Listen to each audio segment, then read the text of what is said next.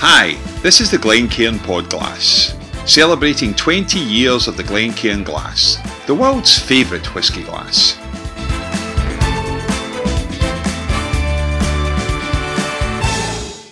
Hi, my name is Gordon Brown, and today on the Glencairn 2020 Podclass, I'm talking to the man who in 1997 set up Paragraph Publishing as an international media business specialising in drinks, travel and food. He launched Whisky Magazine in '98, Scotland Magazine in 2002, and started WhiskyLive in Tokyo in 2000 before the World Spirits Conference came to life in 2006. He is a master of the Keepers of the Quake, rectifier of the Gin Guild, a Kentucky Colonel, was inducted to the Kentucky Bourbon Hall of Fame in 2005, became an inaugural member of the Order of the Writ, and is a steward of the Worshipful Company of Distillers. Hello, Mr. Damien Riley Smith.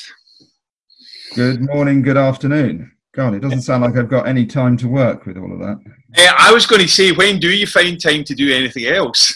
Well, we're in the entertainment business, which is what I'm going to blather on about a bit. You know, as far as I'm concerned, the media is entertainment, but media about drinks is entertainment at the nth degree. And that's what I always tell our team. We're trying to entertain people, not just inform them, and with a bit of education, but it is entertainment.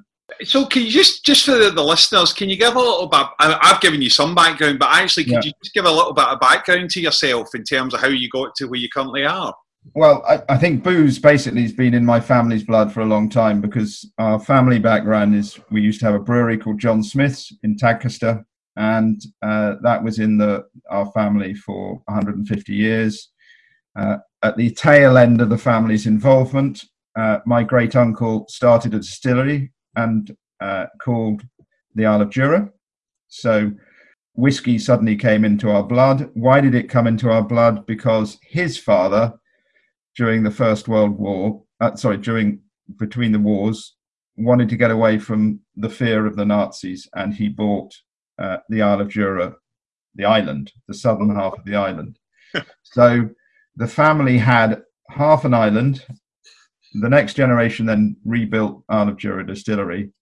And for 40 years of my life, I was going there 2-3 times a year. And so by the time it came to me working, when I went into media, I was also spending the other half of my life in Jura and in Whiskey World. And when it came to working out what you want to do media in, I narrowed it down from what used to be Van Magazine, What Van, Camera Magazine, and Wine and Spirit International. I refined that down just to booze. So that's why it's a long life immersed in alcohol. So when you started off in the whiskey world, was it a big step? Was it a big change from what you were currently doing to move into that world in media? Quite simply, no, because I was in venture capital in the city just for 3 or 4 years. But when I did media, I published Wine and Spirit magazine. I ran the International Wine Challenge, the world's largest wine competition. I ran Wine Magazine. So for 5-7 years, I was in the booze media world. Then when I decided to set up my own company, my first idea was Whisky Magazine. And the number of people who said to me, "What on earth are you going to write about whiskey? There is, they never change. There's no new product. It's just a bit of history." And I said, "Don't worry, it'll be fine." And we started it as a quarterly. And of course, we all know we could write about whiskey every day, every hour of every day, and we still wouldn't cover it. So I was immersed in it again. It seems to have been a trend of my life, alcohol. From what I gather, I've been talking to a number of the distillers on the podcast. The late 90s seems to have been a kind of crucial period for whiskey, when malt came to the fore and people started to talk about it. And you've been instrumental, things like WhiskyLive, people meeting up and talking about whiskey. Was there a sense back then of that? Right. Yeah, I think actually 3 things happened at the same time. One is that malt whiskey started becoming more adventurous, more varied, there was more activity. Blends were shifting towards malts, firstly. Secondly, wine had been at its zenith for sort of 20 years, and everyone was talking about wine nosing and tasting and all these words like floral and tannins, and that was becoming a bit the world was getting a bit, I've done wine, so it was kind of waiting for something else. What is the next thing? And that was whiskey.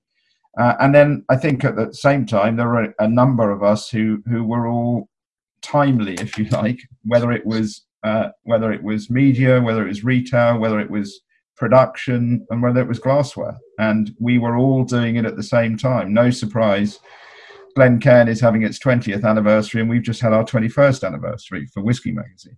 It's and 2000 is the year we launched WhiskyLive. When did the Glencairn glass launch? Yep.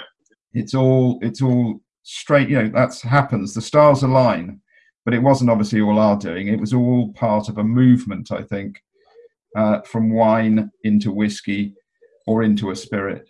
WhiskyLive, that's been quite influential. When I've talked to others, that idea of getting so many distillers together, getting the people into a room together, where did that idea come from, and why start in Tokyo?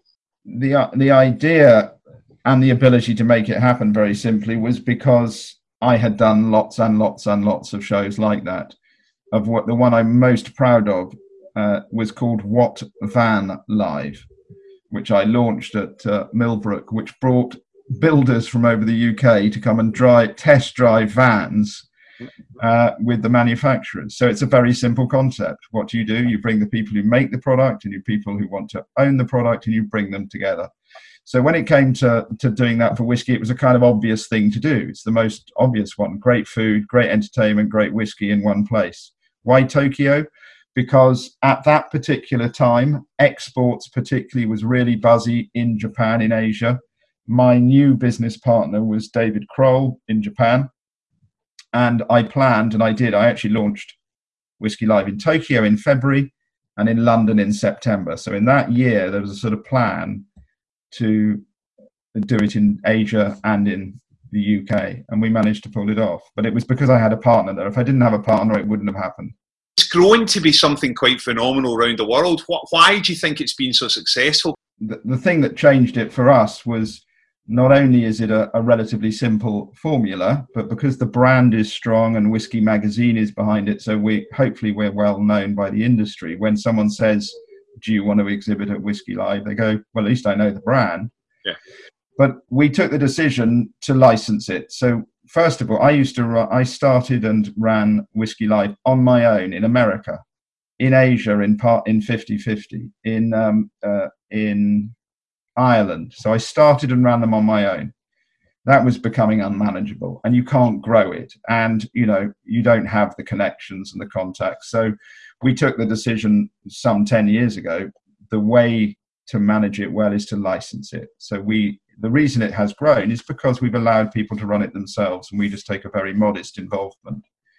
So that's why it's grown, and it's a pretty obvious concept. And from there, you then had the World Spirits Conference in 2006. Again, where did that come from as a thought? Again, it's the same model. WhiskyLive is about bringing the consumer and the industry together. The World Spirits Conference is about bringing the trade and the trade industry together. So there are marketing directors, production directors worldwide that want to learn more. We all do. And there was at that point no trade forum in which to do it. Again, as you said, there's lots of other things nowadays, but that's why. Whiskey's been just phenomenally successful around the world. Compared to other spirits out there, it seems far richer, far more talked about. Why do you think it is, compared to other drinks, that's been so successful? I think Scotland is a big part of it. It's very iconic, easy to visualize idea. So Scotland has been at the forefront of that message. Clearly, it's got profound history and heritage that a lot of other categories and brands don't have. It's got extraordinary people with great flair. There's an enormous variety, and yet at the same time, it's very rare you'll taste a whiskey you don't like. It's got flavour, obviously, and it's now, but it always has been, deeply collectible. That is so many reasons for me. Going forward, do you think, where do you think it's going as it moves forward? Where do you think the whiskey world's going just now? I'm still, and I think I probably always will be, very excited by it. I think some of the things that have got to happen are There's still a big issue in some parts of the world about categorization. So how do you define your whiskey? And particularly at the moment, I'm exploring that answer in Japan. What is Japanese whiskey? But I think categorization is important. Clearly, global things like recessions in 8, 9, and then COVID now have impact. But out of that, we show the speed of growth of interest in Asia is still going to grow and grow and grow. Auctions, fascinating. No one would ever have thought they were going to be so important. American whiskey has completely resurged, so that's going to continue. And it's also, and this is, I think, the thing that probably none of us thought would ever happen, is it's being made everywhere. So like all good things, it's copied, and you can produce whiskey everywhere. But I think what that's done is even shown even more clearly the significance of Scotch, American, Irish, Canadian, and Japanese as the kind of 5 pillars of whiskey. But you can now buy it everywhere. So whiskey is even better known. You would struggle to find anyone that hadn't heard the word. Whether they drink it or not is a different issue. No, I just think there's a hell of an exciting future with it. I don't think it's anywhere near its zenith. What are the biggest surprises over the years when you've been in the industry a long time and right in the centre of it? What surprised you most as the years have gone by? I suppose the fact that so many people did not consider whiskey as exciting as I've always thought it is, and so many other people is, because it has all those things. It has history, it has heritage, it has extraordinary people both then and now. I think the growth of the ambassador concept is extraordinary. Genuinely, I don't think that existed when we started Whiskey Magazine in 1998. So I think that is something that's just exploded around the world, this idea of multiple Johnny Walkers stomping around the earth, selling whiskey, I think is an extraordinary thing. I love the fact that American whiskey's come back, partly because I love American whiskey, but also because when we started, it was definitely in the doldrums, and the Americans wouldn't really drink American whiskey. Brands like Four Roses had disappeared off the shelves, and now they can't make enough for the world. Cocktails is clearly a big shift as well. Some people love them, some people hate them, but as a concept to communicate, cocktails are brilliant and doing incredibly well worldwide. And I think what's proved is whiskey is actually incredibly versatile. It's not just this old-fashioned perceived view of an old man's drink. It can be used in any shape, in any form, for any environment. And do you think that's important to the industry, is to keep that movement, to keep developing rather than sit on your laurels? Well, unfortunately, I'm afraid the consumer is now better, and always will be every day, better educated than it was before. And they want more. They want change. How many times have you said in the last week, I want a new X or Y? You know, It's human nature. And I guess there was a failure in Scotch whisky, particularly for a number of years, maybe the 70s, maybe the 80s, not to do things new. You've got to. I'm afraid the consumer won't tolerate. It doesn't mean you can't hold on to your history and heritage, but you've got to innovate. You've got to be prepared to be a bit different. And I suppose in your from a publishing, from a media point of view, from the events you've got, you're part of that reason that consumers are better, and they're better informed. They know what's going on. And now we've moved, I mean, it's been years since we did it, but now we've moved to social media. It's even quicker, it's even faster. Absolutely. How do you keep on top of that in terms of those moving trends? Well, I think we get very instant feedback, so that's why it's good. If something is interesting or good or not good, we hear about it much quicker than we used to, so we can be much more responsive. So the point, where is media in the fit of all of this? The point of media is we are the link, we hope, between products and people who use those products, and we will get, hopefully, particularly through our tastings and our independent advice, comments and features, we get a much more honest view.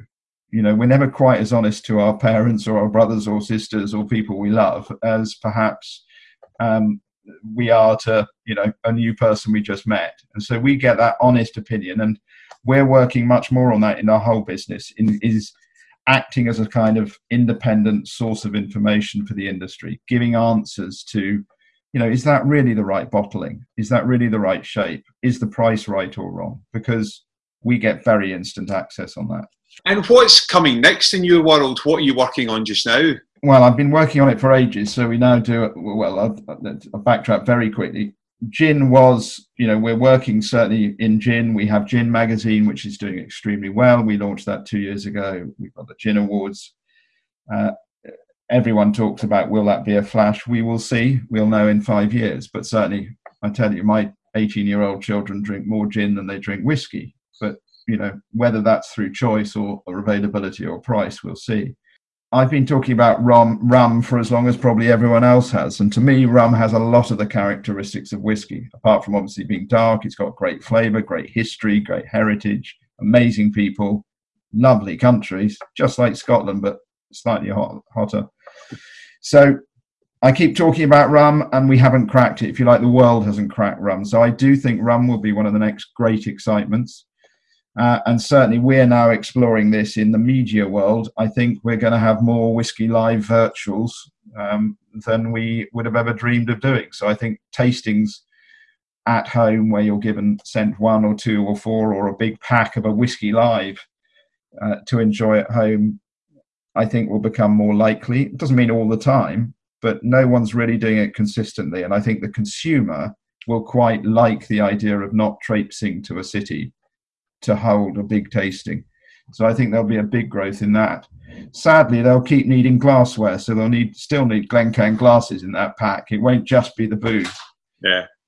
So I think there'll be quite a trend in that. We are celebrating the 20th anniversary of the Glencairn class. So the last question, why do you think, Lass, from your point of view, why do you think it's been so successful? I think it's certainly part of that movement, i.e. a shift from wine to whiskey. At the time there was that shift. There wasn't an accepted glass. With champagne we would all assume we're going to use a flute. With whiskey it was a tumbler, which never presents whiskey well. We know that it sits in the bottom and you can't see it. It was certainly the way the Glencairn team, Raymond and Paul, particularly Raymond, went out and asked questions, asked the industry what they want. It's a family business. That helps a lot. People prefer dealing with that. 1 or 2 of them are quite charming. That also helped. And they've got a very good international network. But it is definitely, life is often about time and place. And they got both right with the product being spot on. And there've been, lots of attempts to copy it and replicate it. But ultimately, people want, the right product. And they got it spot on. And isn't it amusing how we are all in sort of in transit together along this journey of whiskey becoming one of the great products of the world. It's not that it wasn't ever before. It's just people were drinking it in quite a short, sharp way. And the Glencairn cask looks like a well thought through, beautiful, high value product, which is actually what, if you're drinking a £50 bottle of whiskey or a £150 bottle of whiskey, kind of as a consumer you would like it to be in. So I think it's hit all the right notes at the right time. Thanks for being part of this, Damien. That's been brilliant. Thank you very much for taking the time to do that. You're very Happy birthday, Glencairn. Couldn't do it without you. Thank you very much, Damien Riley Smith. Okay. Thanks a lot, Glencairn. Bye. You've been listening to the Glencairn Podglass, celebrating 20 years of the Glencairn glass, the world's favourite whisky glass.